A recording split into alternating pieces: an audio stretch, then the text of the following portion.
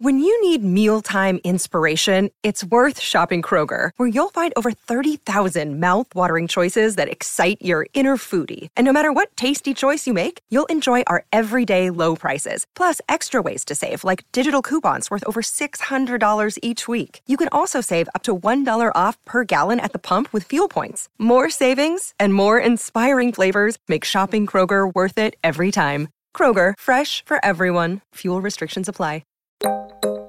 It's not necessarily like what we see today, which are these big rallies and massive crowds. People really disengage in the off season. Between elections, when the real work that affects our lives gets done, people don't have a way to answer the simple question, is the person just elected, whether or not I voted for them? Are they actually representing me? It was so frustrating that people didn't have an easy way to know that. I remember looking at a spreadsheet and just thinking, someday the data is going to get there and there is going to be an easy way to track what is happening between elections. It was something where I really felt this needs to exist in order for our democracy to work how it's supposed to work, for it to be truly representative. I'm Maria Yuan, and I'm a modern minority.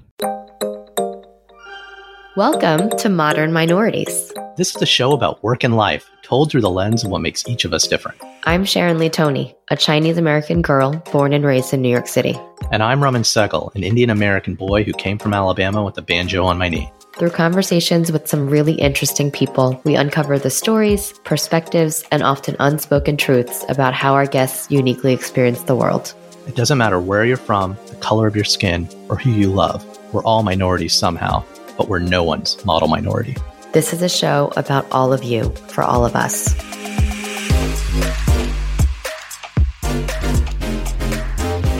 Today we're talking to Maria Yuan, founder of Issue Voter, a platform that makes civic engagement accessible with alerts before Congress votes. And it gives individuals a voice by sending opinions directly to their rep.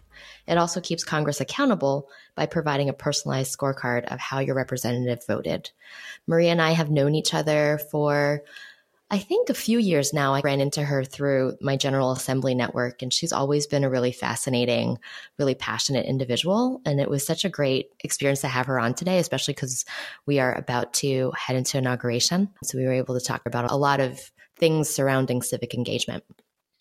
Yeah, I mean, something I really loved about this conversation is we're all busy, and it's so easy to not be civically engaged. I'm just as guilty as probably all of us. And then there are moments in time when we choose to be engaged, but so much of the change happens in the margins. And I think I literally in the middle of the podcast, I was like, okay, I didn't prepare enough.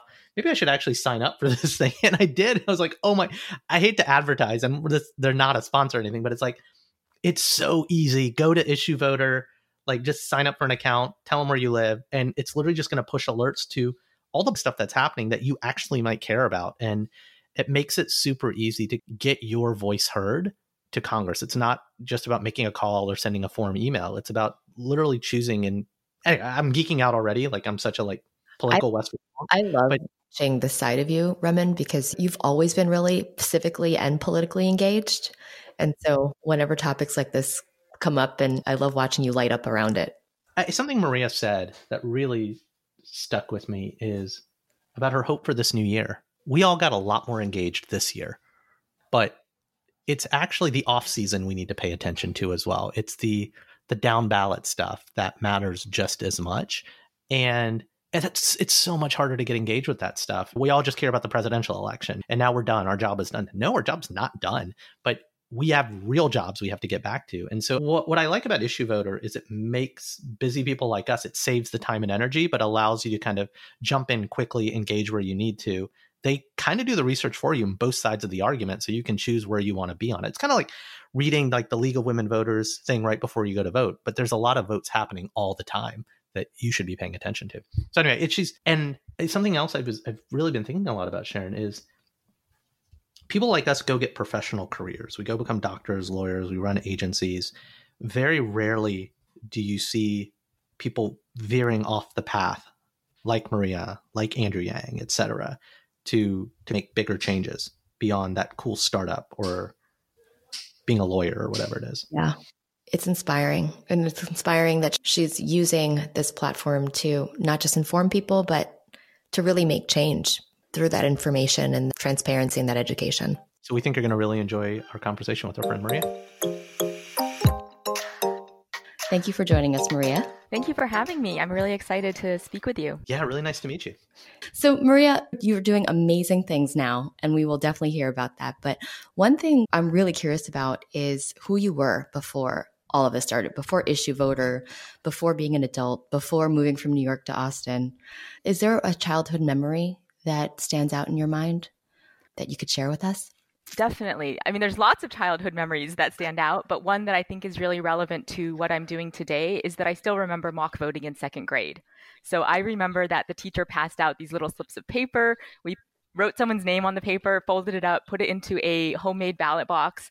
She tallied all of our classroom votes, and she showed us a map of the United States. And it was something that I don't remember all of the details from it, but even that simple act of participation I think I was probably 7 years old, really stayed with me. And it was, I think, the first time I really got to feel what it was like to participate in civic engagement and democracy. And I had grown up with parents who always voted.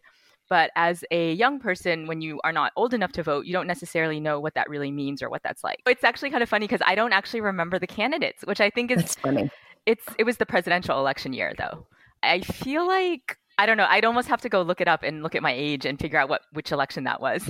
Oh, so you were voting for, it wasn't like you were voting for a class president. You were voting for the actual presidential candidate. Right, exactly. Okay. Yeah. Well, so my daughter's daycare, they did a vote, and she's like 4, and she comes home saying, "Daddy, we're voting for class president." And we're like, "Oh my God, the popularity contest starts now."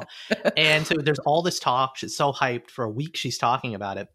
And then on Friday, at dinner, I was like, "So what happened?"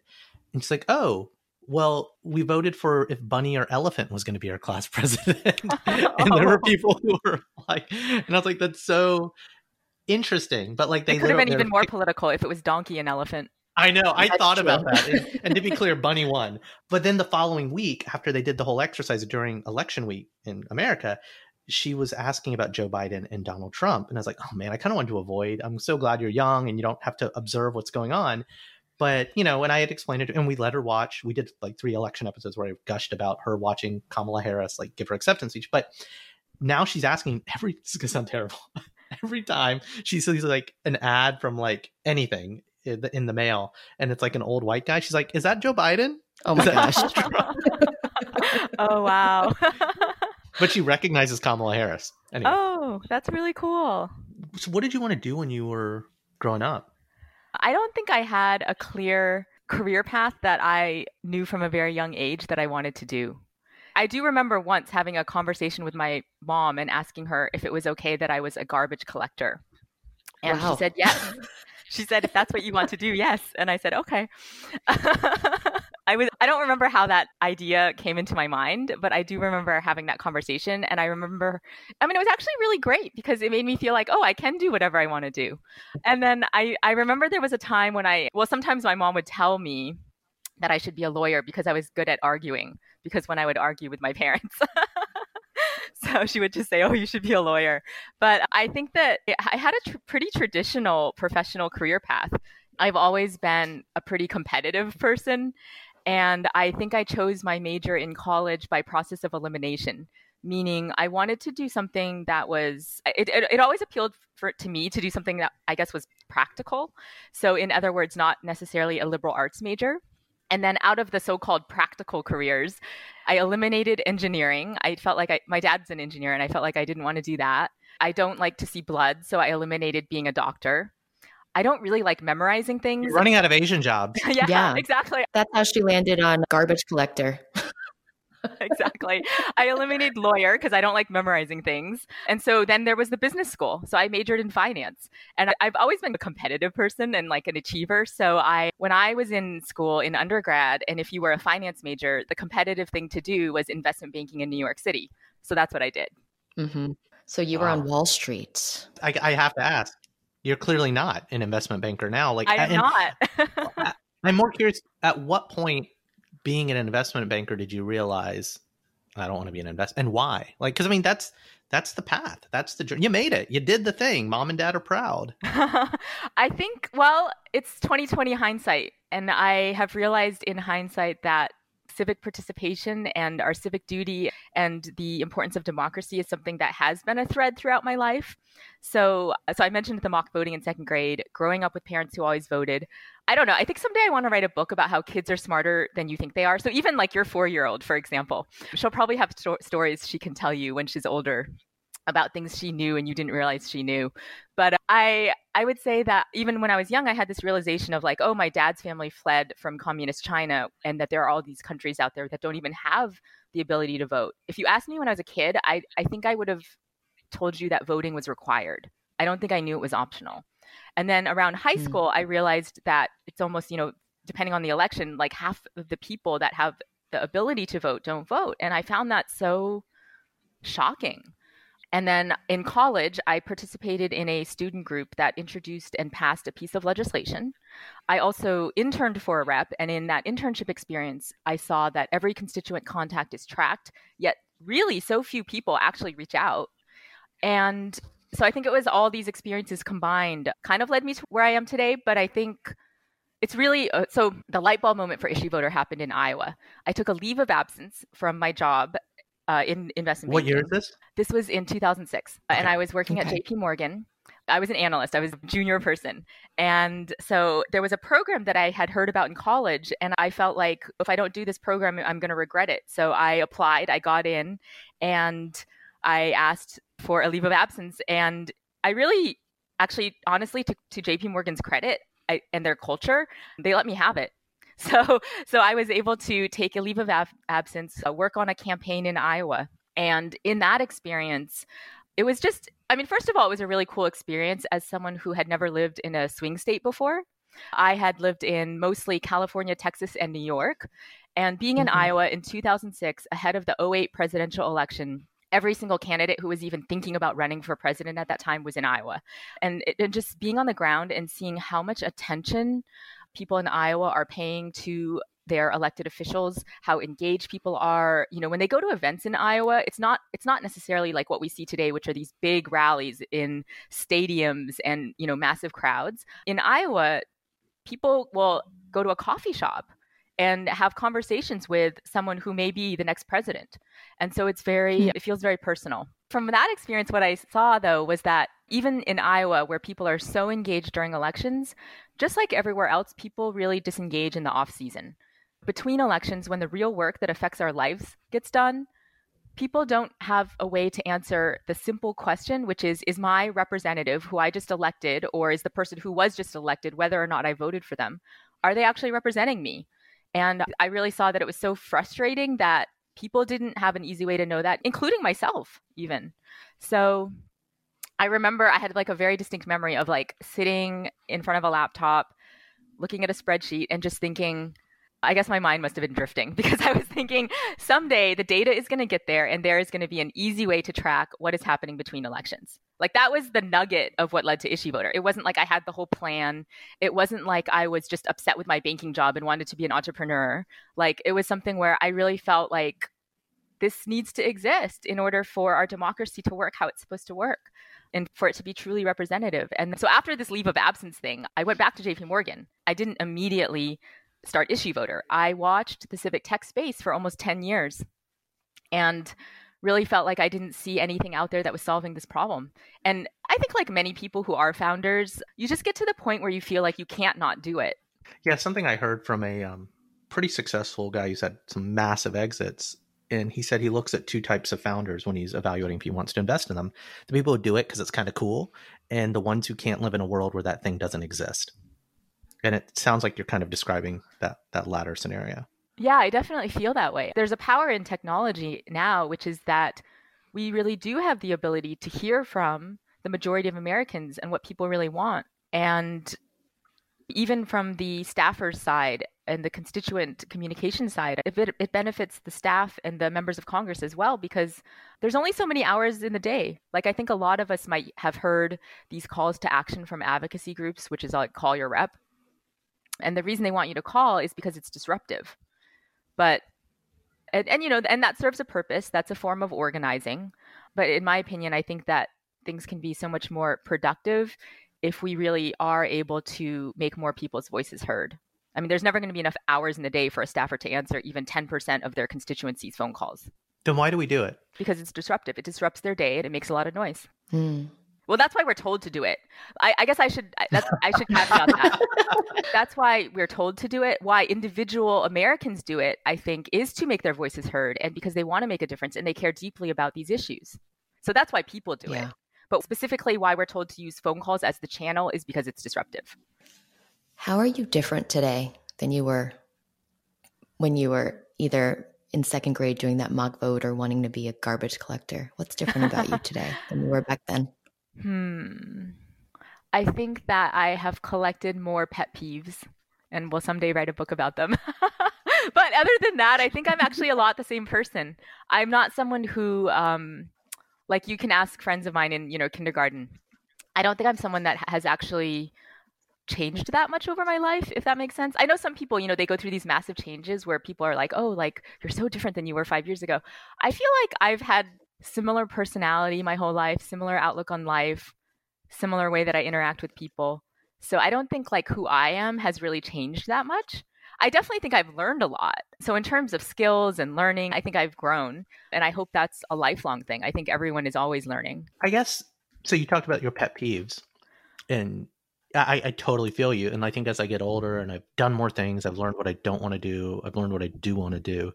The itches I've chosen to scratch are the ones that I want to occupy my day with. Does that make sense? Right. So I guess, is some of those pet peeves you've learned along the way, did some of those kind of lead you to issue voter and kind of civic advocacy? I don't think so. I mean, my pet peeves are more about like problems in the world. Well, I guess in a way, yes, problems in the world led me to issue voter. But I mean, I'll give you an example. One of my pet peeves is petitions. So some of my pet peeves definitely inform how issue voter works. And then some of my pet peeves are just from learning more about how different systems exist. So, I have like some pet peeves with philanthropy, things like that, which I wasn't in that field before. So I didn't know about those things. Yeah. Well, no, I mean, the reason I wanted to ask is because like, I want to come back to the calls and being disruptive. And I'm actually more willing to go knock on doors than I am to make phone calls, if that makes sense, from a political and a civic engagement thing. Like I would rather get the people in my community and talk to them versus calling the rep, because you say it's disruptive, but no, this is my own kind of jaded political cynicism. Yeah, but the staffer is going to pick it up and check a tick box that 10 people are calling about this.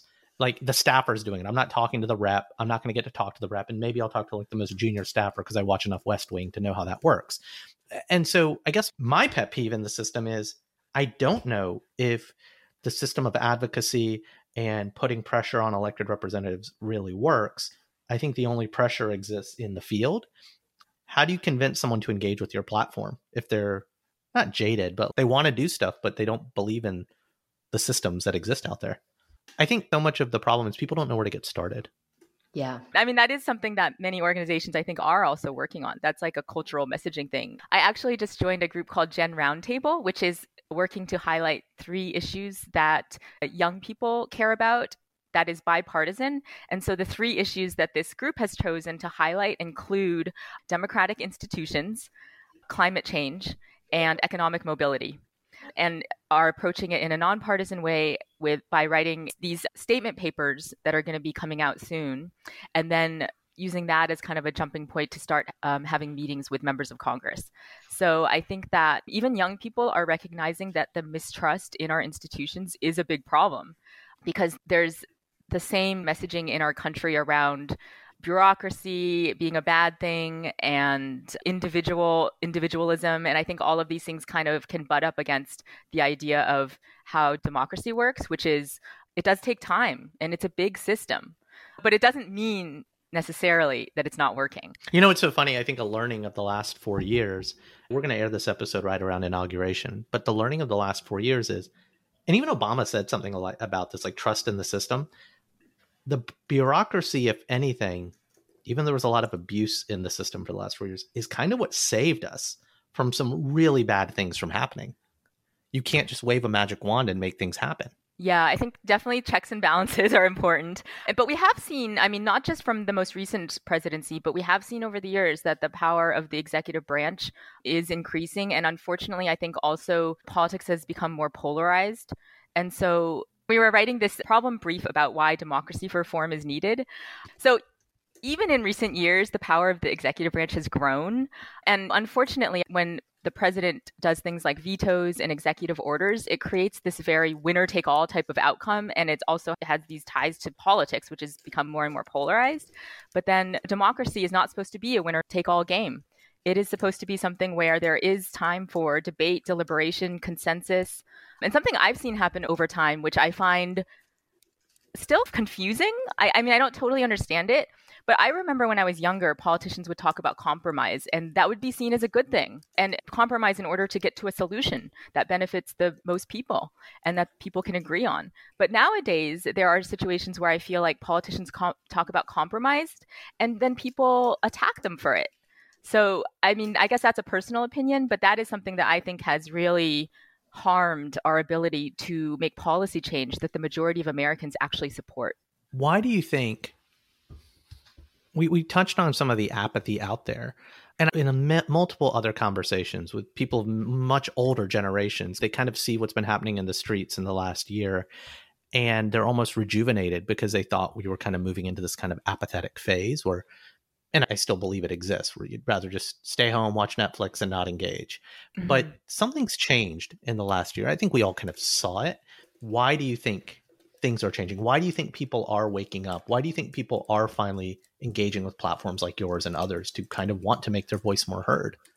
Well, I think it's one of these things where there's many different reasons. But the first thing that came to mind was I would definitely credit, to your point earlier about organizing on the ground and door knocking. I think that's a big part of it, actually, is that organizations who are doing that on the ground work have grown stronger over time and are better at organizing. So I think the on the ground organizing is definitely a piece of it, and really connecting with people in their communities to activate more people.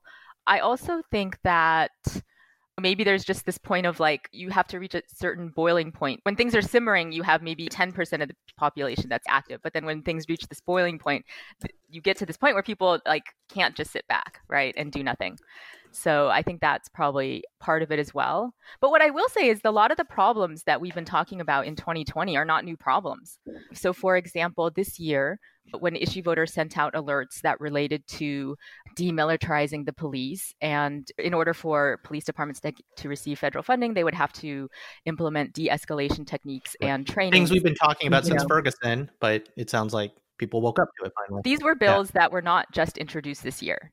Yeah. Right. There were members of Congress who had introduced this legislation, who had reintroduced this legislation. It wasn't new to them. And so I think a lot of times, too, we just like to have a scapegoat, and sometimes politicians are that scapegoat. But I think that we also can remember that like they are people, too. And if we had a better idea of some of the things they were already working on, and there was more ability to support those things even earlier on. It's almost an awareness play and knowing what they're working on. I think organizations like yours, you have to grease the wheels a little bit. How do you make it easier? How do you make the UX better, right? Of making it easy to find the thing you want to talk about, find the easy way to share it or to get behind something. So I guess I want to ask the question a different way. And I've been thinking a lot about this in the last year because I've been complicit. Like you at your JP Morgan job. It's like I knew there was something. And this is literally kind of what led to us wanting to do this podcast. But I didn't know what to do. Or I didn't feel like I could. So it's about Asians. Very bluntly, all three of us are Asians. We've had the jobs. We've had the safe careers. We did the thing that was kind of expected. And we were socially woke. I watched The West Wing. I voted for Obama. But why do you think Asians, East Asians, South Asians, the quote unquote model minorities, all of a sudden are becoming more civically engaged? I have no idea. Why are they? Honestly, I have no idea. I can't answer that. I will say, though, that one thing that happens, I definitely try to separate when I think about politics. There's like the politics side and there's the policy side. And one of the problems I think nowadays is that they get intertwined too much. But on the politics side, which is elections and campaigns and the parties, I will say that there's definitely has not historically been as much focus, money, time, etc., that goes into activating voters who have never voted and also potentially activating Asian voters. And so if people aren't being brought into democratic participation from the electoral side, then I think that they have to be brought in through an issue that they care about. And so I think that is one way to really engage people who have historically been disengaged, is everyone cares about something, whether they're political or not. And then helping people understand that it's actually policy change that can create the large scale, more systemic, lasting change that we want to see in the world. I mean, it's great. All the nonprofits out there, I mean, Issue Voter is a nonprofit and the work that they're doing is so needed. But like, let's all admit that a lot of these nonprofits wouldn't have to exist in the first place if there were certain policy changes. I wonder if some of it is just, it's what you're saying, Maria, but it's also, it's just almost like there's no, like my head's going in a million places, but as someone who's a child of immigrants and like second generation immigrants, I know as I was growing up, my family was not civically involved, right? So they came to this country, they enjoyed the liberties and the freedoms and the structures of this country, but they never really saw themselves in a role where they could make change at that level. It's Maslow's hierarchy of needs. It's right. You're here, you're just trying to survive so your kids can go to college and blah, blah, blah. But now the three of us have all the luxuries in the world and the Amazon Prime subscriptions and the Roombas and whatever. It's a self-actualization exercise. Mm-hmm. That's a good point. It's true. Yeah, it's that's true. a good point. And there were small ways that, at least in my own family, civic duties were being fulfilled, right? And I say civic very broadly. So my mother was the head of the PTA. My dad was the head of a couple of neighborhood associations. But to be anything more than that, like a city council person or governor, that was just never part of our DNA. And honestly, it wasn't until probably more recent years where people of color started to show up in office, right? Like, even for myself, when Andrew Yang was running in a pretty big way, I found myself much more emotionally engaged with the election than I ever had before. And so I do, as much as it's about policy, I think it's also about people. And it's about seeing people like yourself in those roles and understanding that those people are representing not just race or gender, but they're representing you for your needs, for your beliefs, for policies that are going to make a difference for you on a day-to-day basis. There's a Thomas Jefferson quote. God, I will butcher it, but it's something about we have to be doctors and engineers so our children can be like liberal arts majors or something. But it's not, and no disrespect to my friends who got liberal arts degrees because their parents left them. But I do think it's a generational thing. It's like you can only control so many things and choose to change the world and be civically engaged. That's true. There are people who make less money who are more civically engaged than me. I don't know. I think about that a lot. But like, I used to really, this is going to sound terrible. I used to dog on liberal arts degrees. Oh, my daughter will never be an English major. She's not allowed. Ha ha ha. But in reality, I understand why as an engineering major, it was important that I had to have those liberal arts credits. Because if you you look at everything happening in the Silicon Valley, if you just focus on optimizing a system without caring about the context in which the system is built, you're going to build a really bad system. Anyway. That's a really, well, I would just say, I just agree with everything you just said. So both of you, those are really good points. In the democracy space or kind of the civic engagement space, I would say that Issue Voter, I kind of put us in the healthy democracy movement. And there are two ways that people sometimes talk about it. So there's reflective democracy, which is what Sharon was talking about, when you are actually seeing more women in Congress, more people of color in Congress. And then there's representative democracy, which is when they're actually representing the desires and wants of their constituency. And even representative democracy to some is a revolutionary idea. Some people don't believe that. There's sort of like the trustee approach. Like, are you electing someone and they're like a trustee and you just put your trust in them? They're not necessarily have to poll you on your opinions. I don't know. But to your point about everyone being busy and this hierarchy of needs, everyone's busy. But I do think that if we can make it easier for people to make their voices heard, then people should do that. I think that it is a matter of priorities. I'm one of these people that I would tell people, like, don't tell me you're too busy to do something. Just tell me it's not your priority. Yeah. But those are two very different things, right? To some extent, there's no such thing as being too busy to do something. It's just not your priority if you're not doing it. Like if someone says it's your choice. Right. If someone says they're too busy to vote, I would say no, that's not true. It's just not your priority. But it comes back to systems. I actually agree with that. But then, because it's something at my last startup, the president of the organization sent an email to everyone. This is around the midterm elections. And he was like, everyone is free to take the morning off to go vote. Make a plan, vote. You can get out of meetings this day.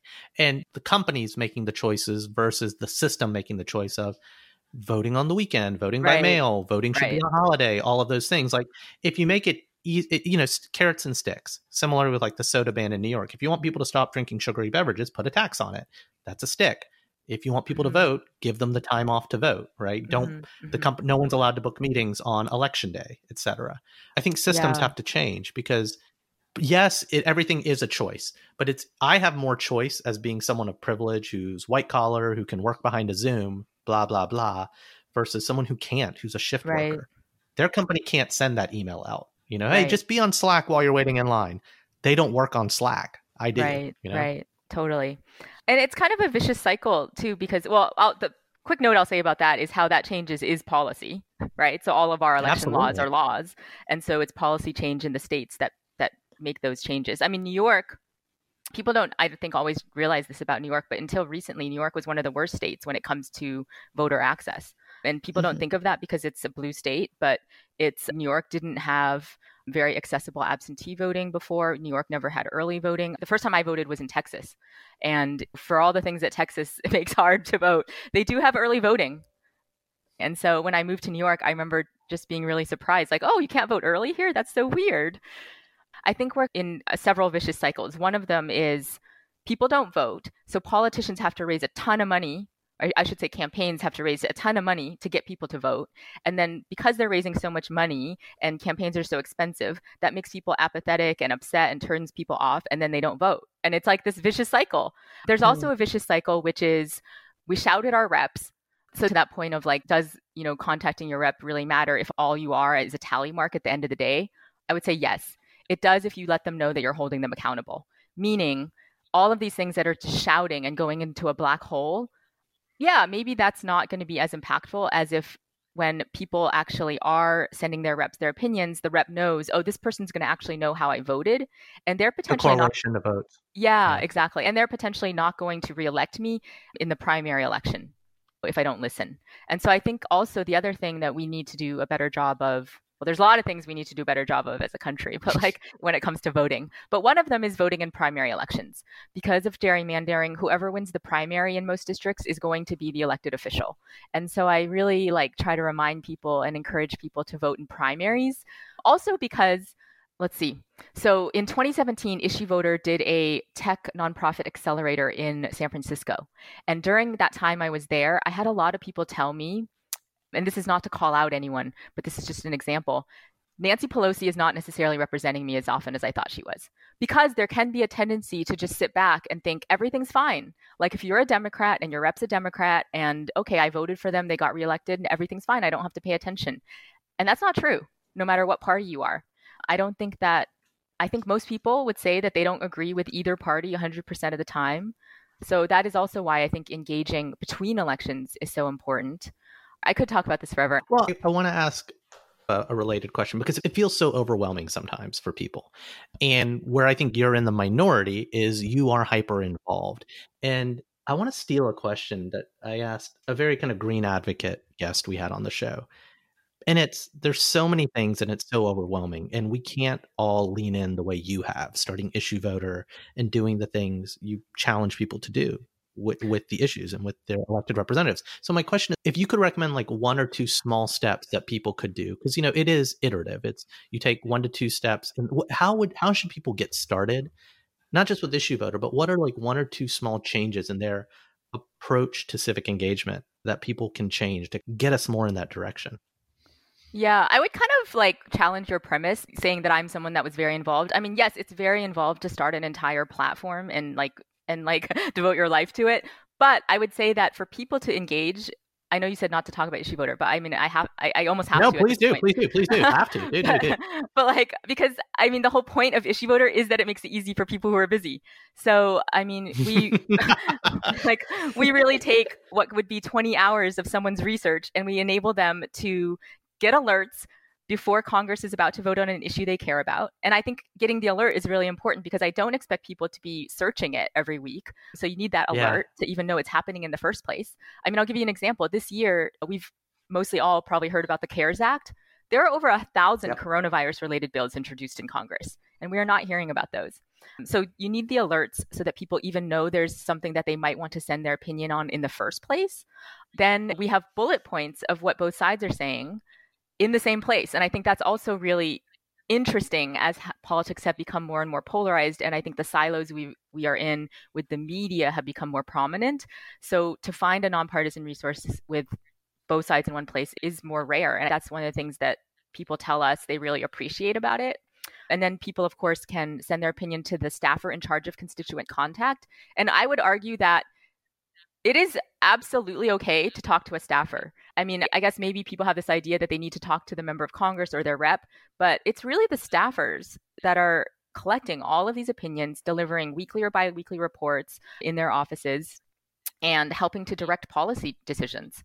And then finally, to close the loop, we automatically track the percentage of time reps vote how you would want them to vote throughout the year based on their voting record. And so anyone can use Issue Voter and see automatically, like no work on their part. They just see this scorecard get populated that shows that their rep is representing them 20% of the time or 80% of the time or whatever that number is, which brings me back to elections and the importance of voting in primaries. That's fantastic. I hate to say this like on the air, but it's like I knew this thing existed and you literally just kind of called me out, right? Like and I literally just set up my account like because I was like, oh, here's your zip code. What are the things? And I have this conversation with my sister, with other friends who might be less involved, less wonky on these things. They want to be, right? But it's so much work. And so what I love about what the system you built is it's the UX of condensing the choice down to kind of a few actions. But I will answer your question more broadly about other ways people can get involved because I do want to mention some other things. And it's really exciting because it actually gives me a chance to brag as well. Because, Issue Voter, because we're a nonprofit, we think about impact different than a startup would think about impact. You know, a startup is very focused on like how many people are using the platform, how many opinions are getting sent to Congress. It would be really around those things. But for us, something that's really exciting is that we have seen that people using Issue Voter have been motivated to take other forms of civic action. And I think with civic engagement, there's like many different entry points, and it doesn't really matter where you start.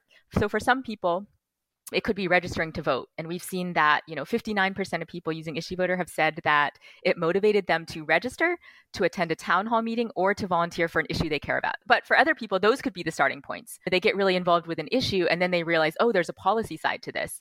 We've also seen that 30% of people in the midterm elections said they wouldn't have voted without it, that Issue Voter is what motivated them to vote in the midterms in the first place.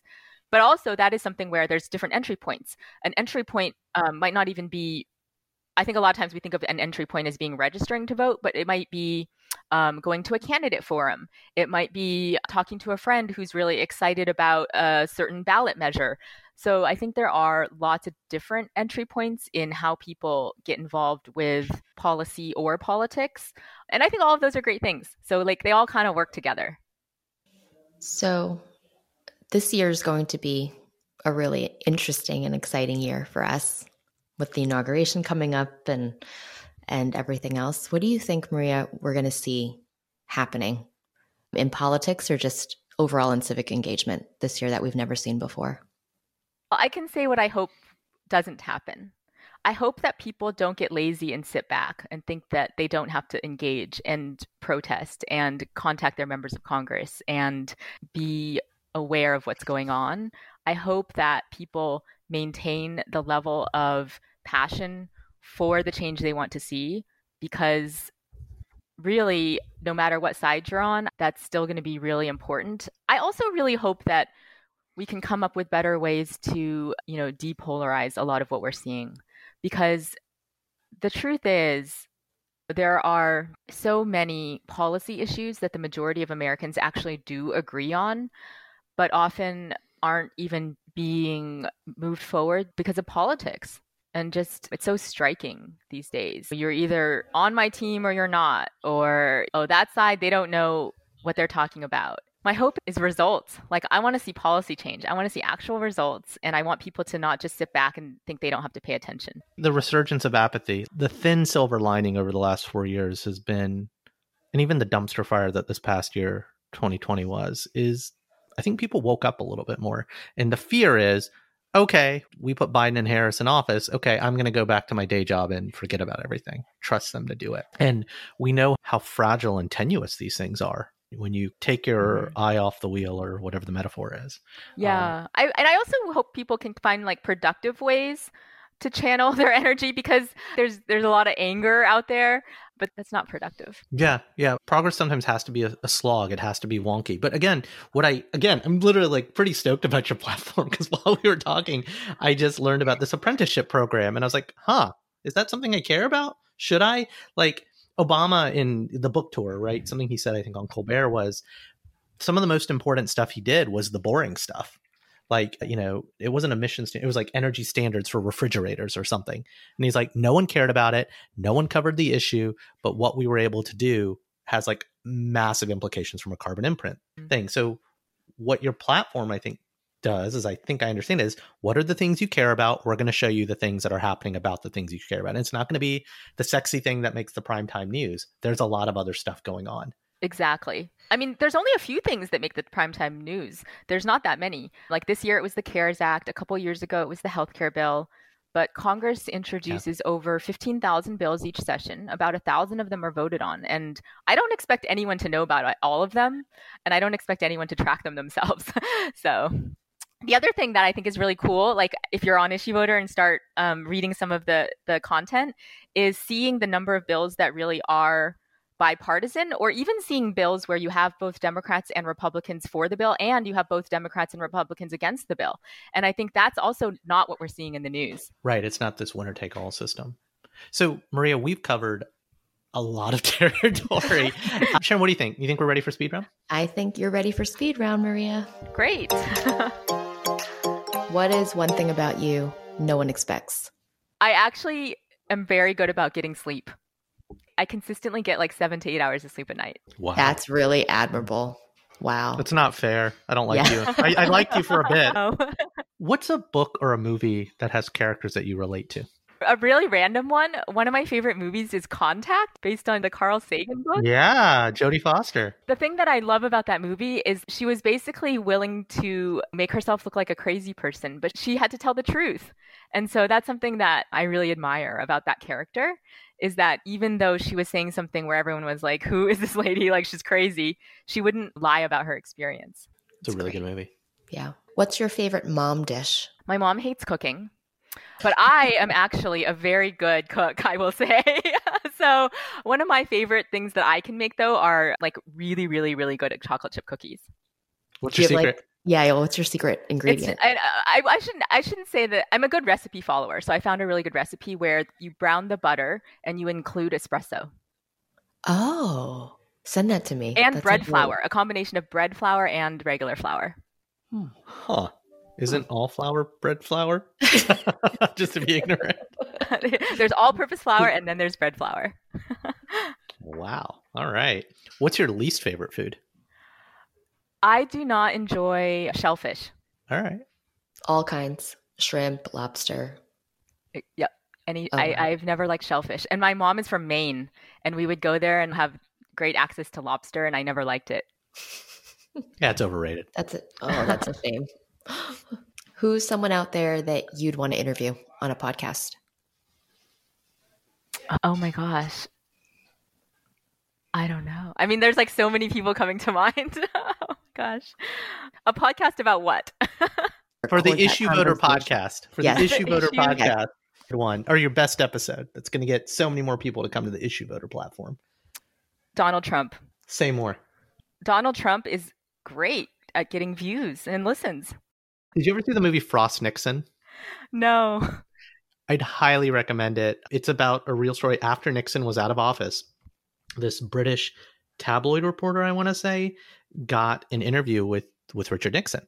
And so they made a whole movie about the making of the interview. It's a real interview that exists, but it's a fantastic movie. And it's it's not just about getting the views. I mean, that's absolutely why he did it. But the things that were revealed in this kind of litigation, not dissimilar to like when Jon Stewart got Donald Rumsfeld on his show, Yeah. But it was a publicity event. It wasn't quite a prize fight, but it was something people wanted to see and people wanted to hear. And both people came to the show with their own agenda. I'll have to watch that. That's how Crooked Media started, right? They interviewed I am such a fan. Obama. They need to just buy our podcast. They interviewed Obama, and so that was their first episode. And so if my first episode can be Donald Trump, I would totally do it. That's amazing. So last question. What does being a modern minority mean for you? I think for me, it means being more aware of how other people have seen me throughout my whole life that I haven't even necessarily realized. That's really good. Mm-hmm. Well, Maria, thank you so much for coming on the show. This is like a fun, nerdy conversation. I appreciate you entertaining it. Yeah, thank you so much for this fun opportunity. And that's our show. Like what you heard? Please subscribe, leave a review, and a 5-star rating on your favorite podcasting platform. Now more than ever, people need to be hearing these stories. Please share our show with a friend or 3. Want to learn more or got something to share? Visit modmypod.com or email us, himom@modmypod.com. You can also follow us on Instagram and Twitter at modminpod. We'd love to hear from you. Now, here's a preview of our next episode. This was a passion project, but I ended up staying and manning the kitchen with 0 restaurant experience and 0 kitchen experience. Waking up early, working in a 120-degree environment, a kitchen, cooking with woks. So just radiation in your face and your body. And I loved it. It was amazing. But it was enough at some point. That's the interesting thing. There's a point where the urge is scratched, and then you go back to something that provides more stability. And that has been my life. That's it for now. I've been Ramin Segal. And I'm still Sharon Lee Tony. Remember, we're all modern minorities out there. We'll talk to you soon.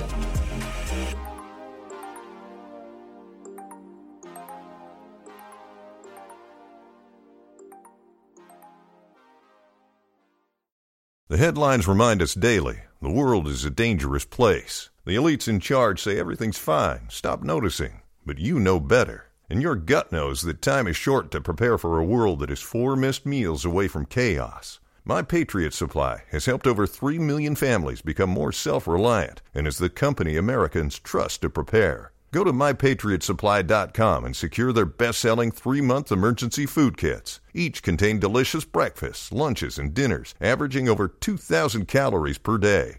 Secure at least 1 food kit for each family member. For a limited time, save $200, plus get free shipping on all their Ready Hour 3-month emergency food kits. You're not ready if it's not Ready Hour Foods. My Patriot Supply also has solar power generators, water filtration units, biomass stoves, heirloom seeds, and critical survival gear. Shop MyPatriotSupply.com today. MyPatriotSupply.com.